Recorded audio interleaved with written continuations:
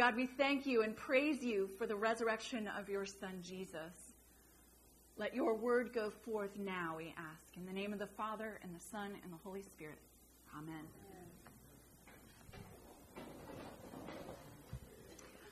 Alleluia. Christ is risen.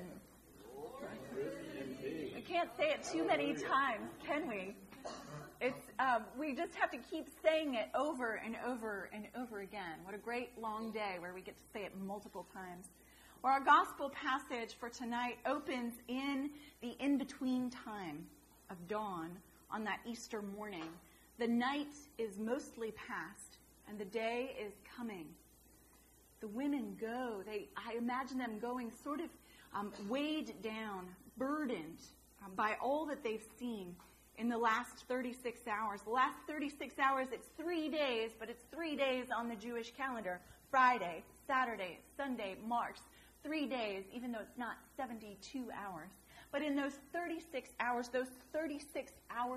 contained their worst fears come true. The one in whom they had pinned all of their hopes has failed and failed utterly. They experienced that trauma of having watched their Lord, the one that they loved and served and followed, die the death that he died on the cross. They must have been weighed down, burdened with even a sense of utter hopelessness, I think. And there they go to revisit the place where they had seen him laid, the tomb where they had buried him only 36 hours before.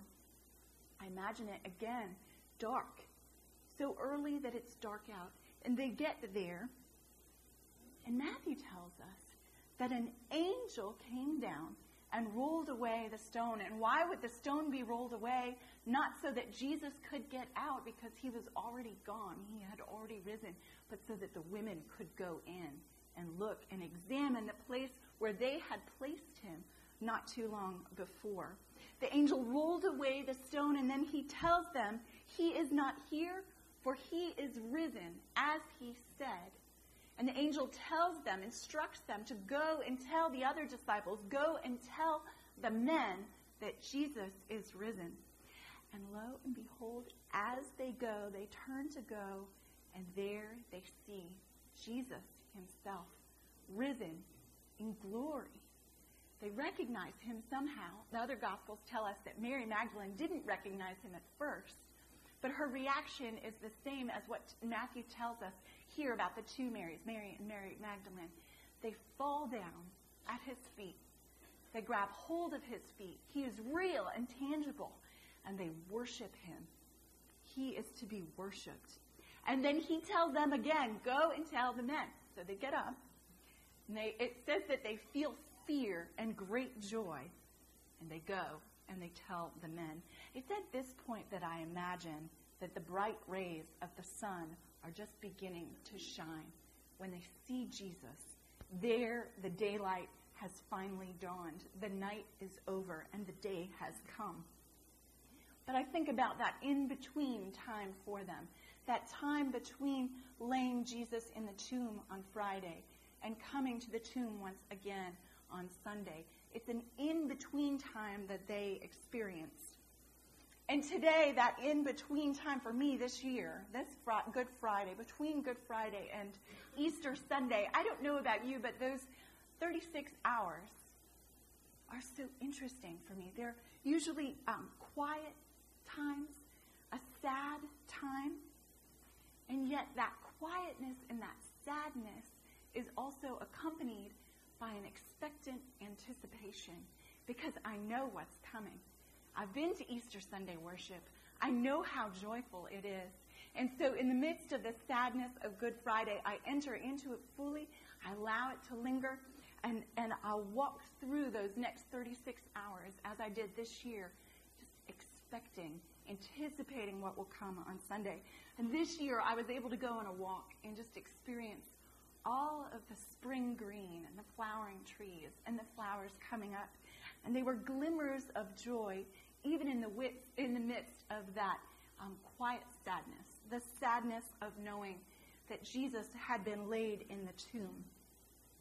this in-between time, as we experience it between Good Friday and Easter Sunday, as I experience it throughout my whole life, I think that also relates. The in-between time of the first women at the first tomb, the in-between time for us today between Good Friday and Easter Sunday, both of those in-between times are like the in-between time of the whole of this earthly life. Because the whole of our life lived out now is lived in between the perfection of Eden and the restoration of the New Jerusalem. We find ourselves feeling the effects of this in-between time.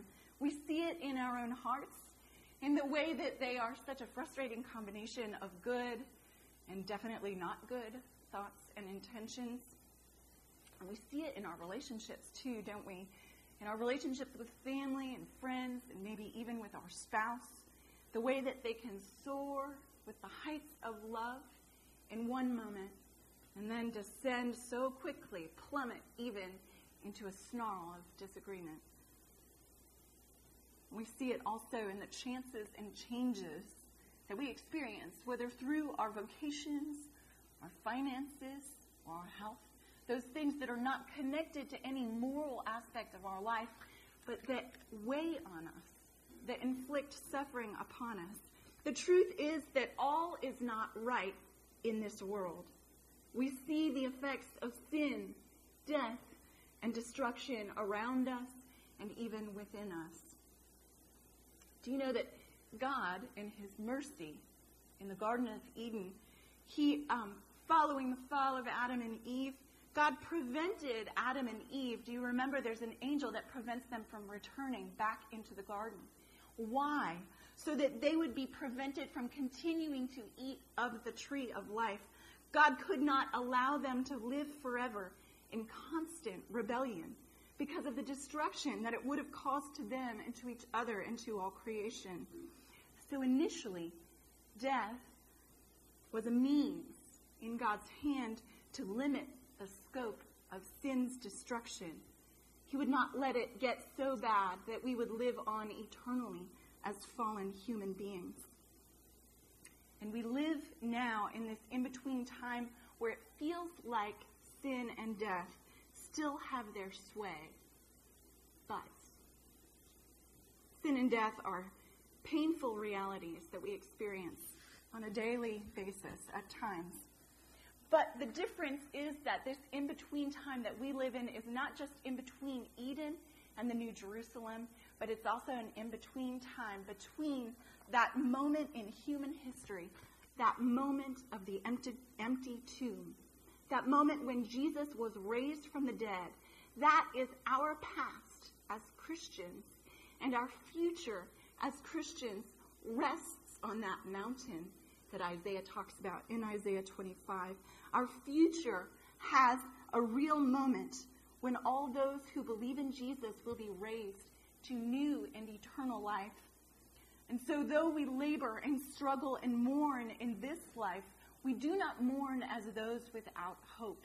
We have a hope that Mary and Mary Magdalene didn't yet know about when they mourned the loss of Jesus during those first 36 hours. They had buried all their hopes that God would intervene, but we know that God has intervened. And yet for them, it must have felt as though all of creation itself was dead, because in that moment, God, our Creator himself, had died. For those 36 hours, Jesus was dead. God was dead. Tell that to Nietzsche. Because you see, long before Jesus was born, Isaiah, again in Isaiah 25, he prophesied and he said that one day God would swallow up death forever. One day God would swallow up death forever, but as Jesus lay dead in the tomb, it would seem that death had swallowed God. In Jesus, God himself has submitted to death. He took upon himself the consequences for the fall of Adam and Eve in Eden. God did not exact upon them and upon us a punishment that he is not willing to undergo himself. Indeed, in obedience to the Father's will, knowing what it would take to bring a rebellious people back into fellowship with a holy God, Jesus went to the cross. And when Jesus died, our reproach and the reproach of the fall was laid on him. And in that moment, it's almost as though God himself has inhaled death. God swallows death. He takes it into his very self. And so I think of those 36 hours of that in-between time between Jesus' death and resurrection as that pause between an inhaled breath and the exhale that is waiting. Because death could not hold Jesus. Death could not hold the Lord of life.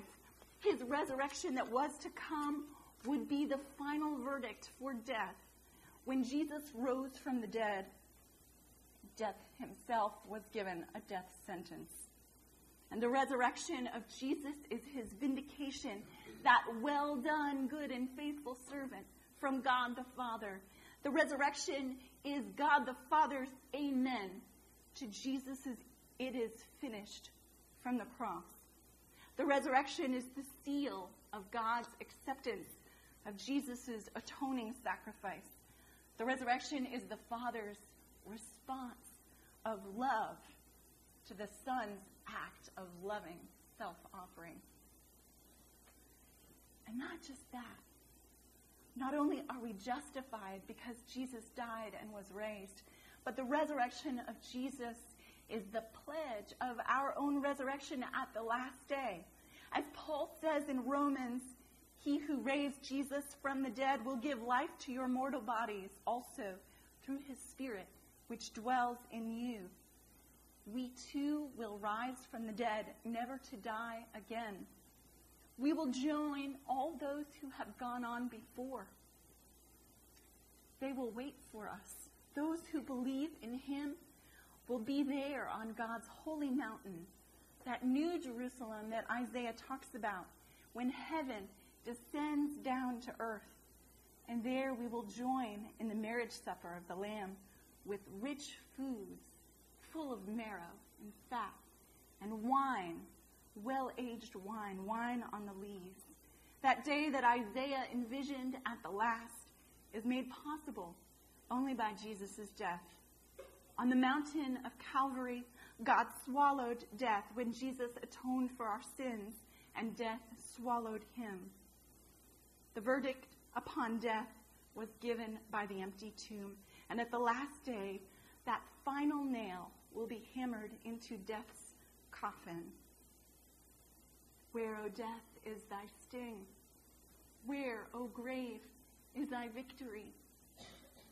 This whole earthly life is like that same pause during those 36 hours when Jesus lay dead. This whole earthly life is an in-between time, almost like in between an inhaled breath and an exhale. We live in expectation and anticipation of what will come. We live fully, and we take in the small joys around us, like the harbingers of an eternal spring that is just across the horizon. And we return here together to tell and hear the old, old story of what God has done for us, so that we might remind ourselves and each other of this basis for our hope. And so in the words of Charles Wesley, we too are with Christ. He wrote, "Soar we now where Christ has led, following our exalted head. Made like him we rise. Ours the cross, the grave, the skies. Lo, this is our God. We have waited for him that he might save us. This is the Lord. We have waited for him. Let us be glad and rejoice in his salvation. Alleluia. Christ is risen. The Lord is risen indeed. Alleluia.